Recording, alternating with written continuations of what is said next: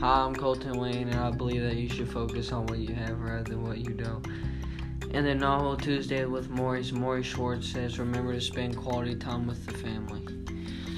This says that you should focus on what you have rather than what you don't, and live life to the fullest and express the love and feelings that you have for everyone, because you never know when it's going to be their last day. Family aren't forever, so you need to always spend time with them. You never know when their last day is going to be. This is an important and meaningful quote. This reminds me of a time when I was always focused on what I didn't have rather than what I did, and when I finally focused on what I had, I was more thankful and happy. Family is really important because they're always your number one supporters, and in almost anything you do, they will always have your back.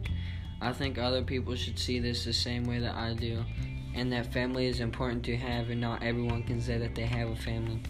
You're very lucky to have a family. Spend quality time with your family and learn from them. You can see how they connect with you and when you hang out with them and talking to them more.